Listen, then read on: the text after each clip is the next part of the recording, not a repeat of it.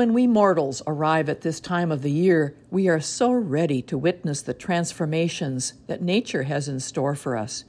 We savor tiny buds popping out on trees, blades of tender grass replacing dried autumn lawns, and of course the arrival of red-breasted robins. The word has gone out that Heatherhope Farm has a tasty variety of bird seeds and feeders. From the windows looking over our deck, we see them gather by the dozens on the shrubs and big maple tree. Hanging from its strong branches are suet and seed feeders for chickadees, house finches, bluebirds, cardinals, sparrows, and various species of woodpeckers. Competing for a chance to fill their tummies, the smaller birds often give way to the larger species, but flit back as soon as possible for their favorite seeds.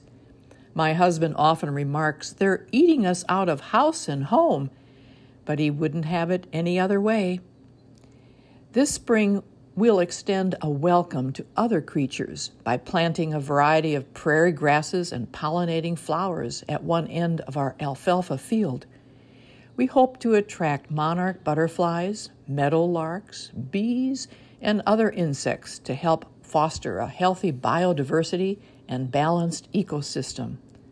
Welcome, all you critters, and may you bless us with a daily chorus of sweet twittering. I'm Connie Seraphine, and that is my budding spring perspective.